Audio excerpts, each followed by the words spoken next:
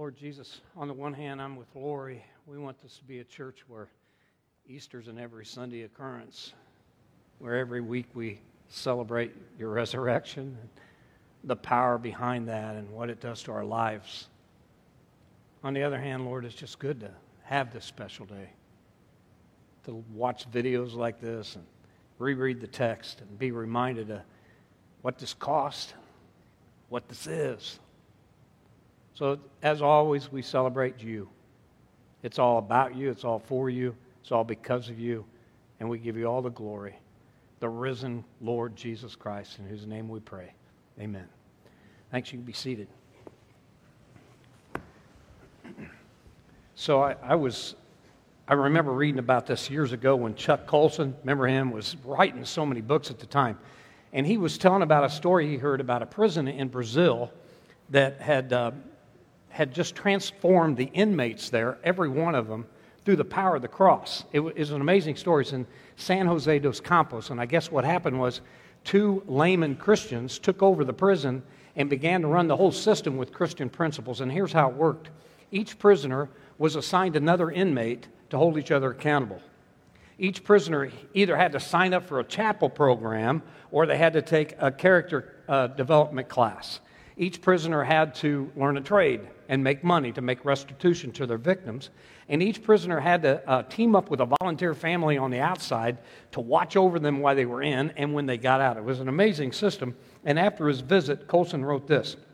He said, I found it interesting to find all the inmates smiling.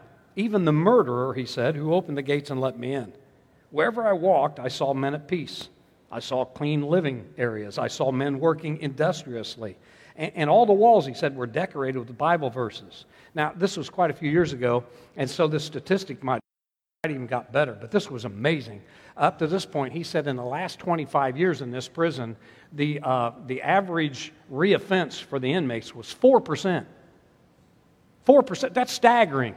By the way, the average in the United States is 90%. So how'd they pull that off?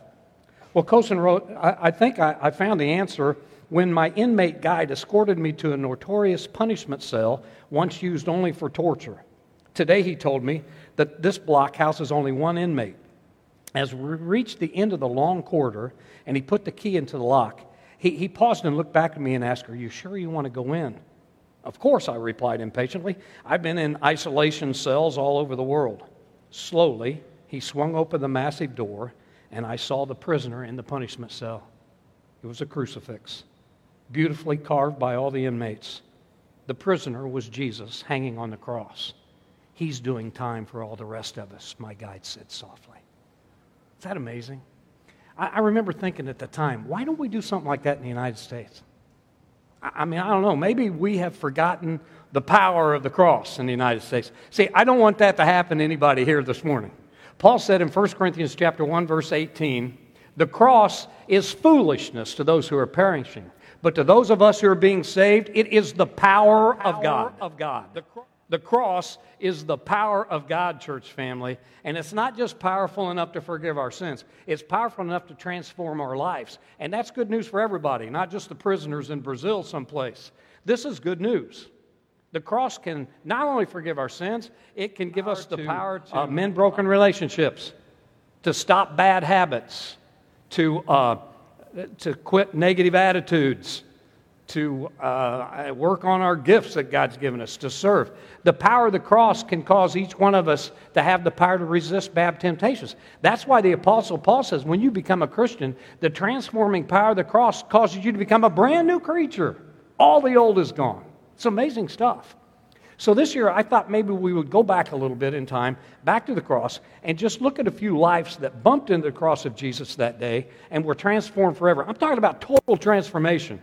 These people got up in the morning expecting everything was just going to be the same, but they bumped into the cross of Jesus and everything about their life changed. And again, the good news is that transforming power is available to anybody in this room today. It's here, right now. Some of you have already felt it, but if you haven't felt it yet, that's okay. Who knows, today might be the day where you're touched by the cross and the power of Jesus Christ and transformed to a brand new creation. I'm hoping that happens today. Here's the first person I want us to look at, an unsuspecting bystander by the name of Simon. I found this old video, and I wanted to show it because it was so perfect, depicting what we want to talk about the first. In Mark 15:21, I want you to notice he was transformed from a casual observer to an active participant. A certain man from Cyrene, Simon, the father of Alexander and Rufus, that's important later, was passing in on his way in from the country, and they forced him to carry the cross. Now, Libya was a pretty large city, and it had a very large Jewish population. And evidently, he was making his tracks, Simon was, to celebrate the Passover. He probably saved for years to do this. Probably been a dream of his whole life to be able to eat one Passover meal in the holy city of Jerusalem. And he shows up Friday morning, and there's this crazy parade. The streets are lined with people watching these three men being marched down to be executed. And he can't believe it. He can't get away from it. And evidently, Jesus was so beat up and so weak from the beating he had taken that he couldn't carry the cross. And he fell right in front of Simon. And that's when Simon heard the guy say, "You, carry the cross." See, back then, Roman soldiers had the authority to volunteer any citizen for temporary service. Now, this is not why Simon came to Jerusalem. He didn't want any part of this humiliating experience, but he didn't have a choice. I love that line in the song when it said he knelt and took the cross of his Lord, carried it down the street, and the blood that he had been shedding was running down his cheek. I mean, could you just imagine that scene? And as he watched that and saw this thing going on, the transformation, he was never the same again. It changed everything. He saw Jesus' expression. He felt his blood. He may even heard Jesus whisper a thank you when they finally got there. And it changed everything about them. I mean, it must have. Because later on in the Bible, we read in Romans chapter 16, verse 13, Paul says, "Greet Rufus," remember him? "Chosen in the Lord, and his mother, who has been like a mother to me too." Evidently, Simon won his whole family to the Lord after this incident. In fact, Warren Wiersbe says in his commentary, it seems likely that this humiliating experience resulted in Simon's conversion as well as the conversion of his entire family. Simon showed up in Jerusalem to sacrifice his lamb to God, and he bumped into the Lamb of God, sacrificed for him, and he was never the same again. And I'm telling you, if you allow that to happen, it'd be the same thing for you. Its transforming power is amazing. Now, you think about it, there's a lot of people in our world like that, like Simon today. They just feel like they don't have a choice. Always loved the story of Bill Weidman. He was a policeman, member of the SWAT team, and you'll love this. And he also, black belt in karate, and he teaches children's church in his large church where he's at. He has no discipline problem in his Sunday school classes, you might imagine. But the kids love Bill Weidman, and when they're baptized, they always want Bill to do it. And he was telling the story one time, they were in the back changing room, and he was getting one of the kids ready to be baptized, and there was an adult back there too with the minister. He was going to baptize him. Well, the adult back there didn't know Bill Weidman from Adam. And when Bill took off his jacket, his gun was hanging there in his holster. And he said, this guy's eyes got big as a saucer, and without missing a beat, Bill said, "Oh, we have a no back-out policy on baptisms in this church." You know, sometimes you feel like you don't have a choice. Sometimes you feel like you're drafted like Simon.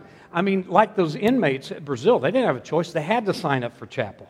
They had to hold each other accountable. Here's the deal. After that happened, they bumped into the cross of Christ. They saw how real this was, and it turned out it's the best thing that could ever happen to them.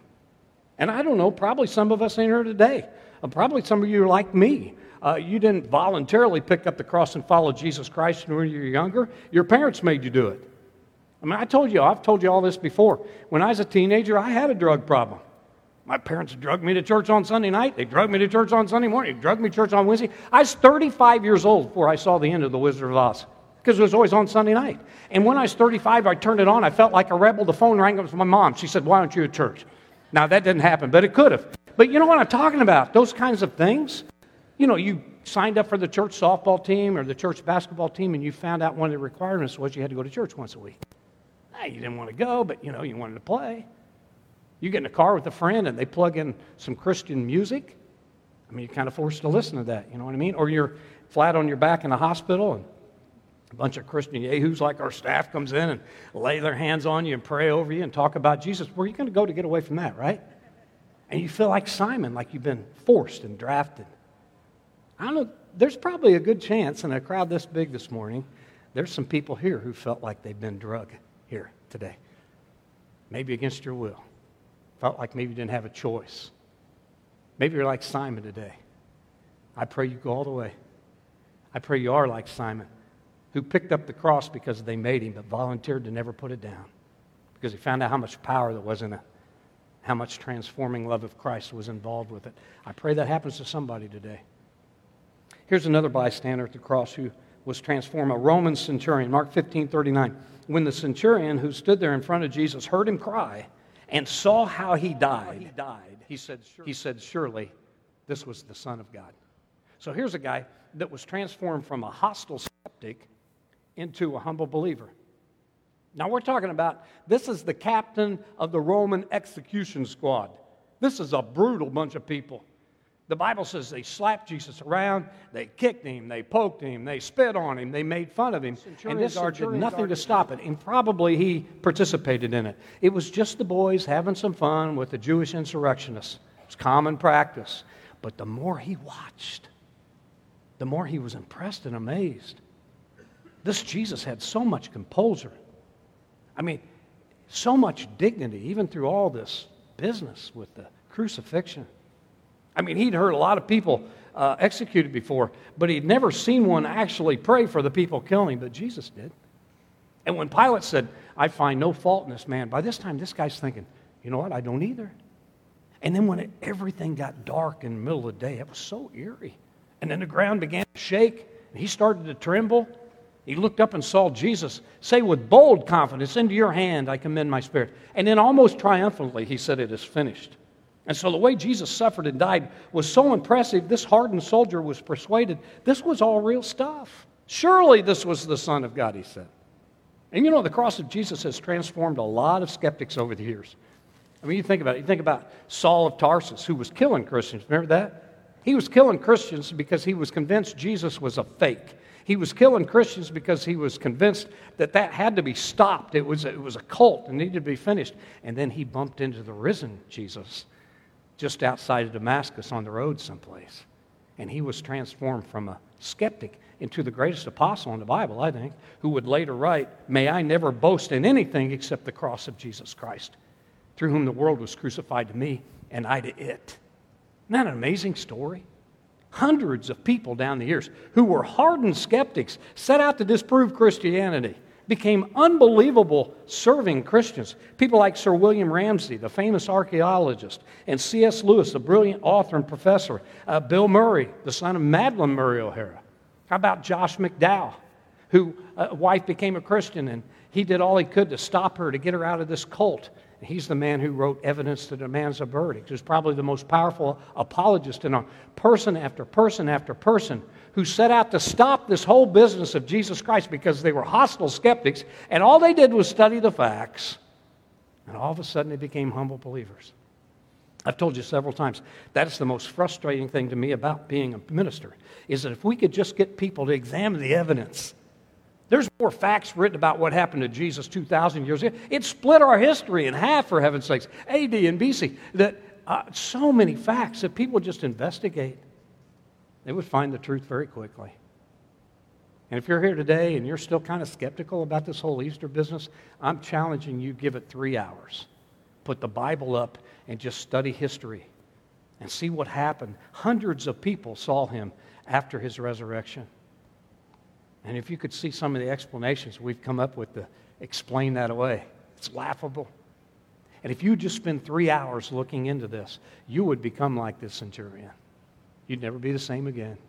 You would find this power to change the way you're thinking, power the way you live. It's amazing what's going on. There's an old Turkish proverb that says no matter how far you've gone down the wrong road, you can turn back. Lastly, I want to look at these two other bystanders of the cross, Joseph and Nicodemus. These two were transformed from secret disciples to powerful, bold witnesses of Jesus. This is an amazing story. John 19, 39 reads, later, Joseph of Arimathea asked Pilate for the body of Jesus. Now, Joseph was a disciple of Jesus, but secretly, because he feared the Jews. With Pilate's permission, he came and took away the body. He was accompanied by Nicodemus, a man who had earlier visited Jesus at night. Nicodemus had brought a mixture of myrrh and aloes, about 75 pounds. These two guys were part of the most powerful council at the time, the Sanhedrin. There were 70 men. So they're very influential, they're very powerful, they're very well off, and they're followers of Jesus, but from a distance. You know anybody like that? They're in, but not really in, you know what I mean? Because the rest of the Sanhedrin, they didn't want anything to do with Jesus. He came from the other side of the tracks, for heaven's sakes, from Nazareth. He hung out with tax collectors and sinners. No, he just wasn't going to fit in. But Joseph and Nicodemus were shadow followers of Jesus. In fact, it tells us in John chapter 3 that Nicodemus came to Jesus at night. Obviously, he didn't want to be seen with Jesus in broad daylight. In John chapter 7, verse 51, when the Sanhedrin first met, or our first recorded meeting where they met to plot against Jesus, it was Nicodemus who very timidly said, fellas, do we condemn a man? Does our law condemn a man without first looking into things? He wasn't quite bold enough to say, I think this is the Messiah. He timidly said, well, let's just look things over. And of course, they responded to him, are you from Galilee too? Look into it. You'll find that no prophet comes from Galilee. So he was a fence sitter, trying to make both sides happy, trying to get along with the world and get along with Jesus. You don't know anybody like that, do you? Kind of like our politicians today. Are they incredible? You know, I don't care whether you're Republican or Democrat. The stuff that's going on in Washington right now, any issue you want to pull up the Mueller thing, which has just been a joke. But you look at one side of this thing, and people who said something 20 years ago are saying something different today, and people saying stuff today, says stuff, you know what I'm saying? Both sides of the coin. They are typical politicians trying to make everybody happy. That's where Nicodemus and Joseph were. I think I've told you this before, but this is classic. Everett Dennison was a young candidate for Congress in Illinois several years ago. This is during Prohibition and repeal days. And they tried to back this guy in the corner on what his stance was with the issue. And he said, well, just last evening, while my wife was finishing up her needlepoint of the American flag, we had a long conversation about this issue. And I said to her, and I say to you today, without hesitation or qualification, that some of my friends are for prohibition and some of my friends are for repeal. I say, let the chips fall where they may. I stand with my friends. That is Nicodemus and Joseph, playing both sides. Really for Jesus, but as long as it didn't cost him anything. But then they bumped into the cross. They saw what he went through and saw how he went through it. And all of a sudden, they turned into bold witnesses for Jesus Christ. We waited too long, they said. We put this off way too long. It's time for us to save our soul and not our skin. And I wonder, when that day came, when they lifted Jesus up, if Nicodemus remembered what Jesus said to him in John chapter 3, when Jesus said, just like Moses lifting up the snake in the wilderness, so when the Son of Man is lifted up, all men will draw to him, and that's how they'll be saved. For God so loved the world, he gave his one and only Son, that whosoever believed in him would not perish. I wonder if he thought about that scripture as they lifted Jesus up. The Gospel of Mark says that Joseph went boldly to Pilate and asked for the body of Jesus. Boldly. He went from a secret disciple to a bold witness. I want the body. Now you got to understand, this was a gruesome, grueling job to take a bloody body off a cross and wrap it up and put it in a tomb. This is not something that rich people from the Sanhedrin did. But they had determined that whatever they needed to do to give glory to Jesus was worth more than their dignity. And I'm asking, how about us? Can we still sing, Jesus loves me, this I know, where the Bible tells me so, with our children? Or have we become so sophisticated and so wise in all of our learnings and college skills that we just can't do that anymore? Like we talked about last week in our celebration, jumping up and down and dancing. Can you get down on your knees when we sing songs about bowing down to Him? Can you raise hands and praise Him when we're singing some of the songs we sing? Or are you just too dignified to do that in a crowd like this? See, it makes you think, doesn't it? This was also a sacrificial task. The law said if you touched a dead body, you were unclean, which means you couldn't participate in the Passover, which means as soon as these two did that, they couldn't sit around the table with their family for the Passover like you're going to do today with your family for Easter. But they had determined that giving glory to Jesus and taking care of His needs was worth more than even their family. Ouch. How about us? When's the last time you were set with the choice of putting the needs of Christ and His kingdom first, or your wife and children, or your husband and children. See, it's just tough. This was a costly task, too. Graves weren't cheap, neither were the spices and the linen. But they had determined that giving Christ glory after what He had done for them was worth more than their money. I'm just saying, church. It was also a risky task. Everybody knew who took that body down. Everybody knew whose grave it was in. Can you imagine the next meeting of the Sanhedrin? Can you believe Joseph and Nicodemus? I bet they've secretly followed that guy for years. So disappointed in them. What a couple of traitors. But by now it doesn't matter. They had watched Jesus at the cross and become bold witnesses. The transforming power of the cross should turn every one of us in here into bold witnesses for Jesus Christ. Paul says in 2 Corinthians 3, therefore, since we have such a hope, we're very bold. Once you see Jesus Christ on the cross, unashamedly given His life for you, that should cause you to give anything you need to do to lift up His name to the people around you. I was so impressed with the NCAA this year, player after player and coach after coach, winning and in defeat, lifting up the name of Jesus Christ when this thing was over, boldly lifting up the name of Jesus Christ, unashamedly. And that should be you and I when we see what He's done for us. And I've seen that at this church in the last 30 plus years. People who 15, 20 years ago, you would have never dreamed that they would lead a small group, or they would get up front and make an announcement, or that they would pray publicly, or that they would lead a team, or they would become a deacon or an elder, or preach a sermon in here. And if you'd have told them they'd have done that 20 years ago, they'd have laughed into your face. But they've seen and been around the transforming power of Jesus Christ, and they realize what He did for them, and they'll do whatever it takes to give Him glory. And that should be us. At school, at work, at Walmart. Jesus said, if anyone's ashamed of me and my words in this adulterous and sinful generation, the Son of Man will be ashamed of him when He comes with His Father and His holy angels in all His glory. Family, I'm telling you, when you focus on this and tune into this, what He did for you, you'll become a bold witness of Jesus Christ. And we're living in days where that's got to happen. I've always thought it strange that we can just say the cross and everybody knows what we're talking about. Isn't that something? I mean, we would never just say the gun or the gallows or the electric chair and expect somebody to know who we were talking about, because there's been thousands of people killed by the gun and the electric chair and the gallows. And yet we expect people to know what we're talking about when we say the cross, even though there's been thousands of people, thousands of crosses that have died. But you know what the difference is, don't you? It's Jesus.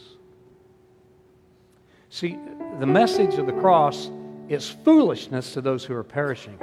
But for those of us who are being saved, this is the power of God. This is the power of God. The broken body and shed blood of Jesus Christ. The power to transform who we are. I've seen it. I've felt it. The power to transform us from mortal to immortal. This is good stuff.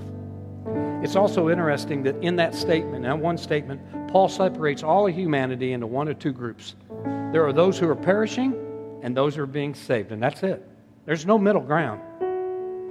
And you need to understand that he doesn't make that comment to try to push people to make a decision on Easter Sunday. This is not some statement that he's making to try to manipulate you emotionally to do something this morning. This is just an observational statement of fact. Everybody in here is going to live forever. You don't have a choice in that. You are an eternal creature. You're either going to live forever with God or you're going to live forever without Him. That's the way it is. And that means in this moment right now, you are either moving towards God and everything that is holy and wonderful and righteous and good, or you're moving the other way. This is your day. This is the power of the cross of Jesus Christ. This is your time to spend at the altar at your seat.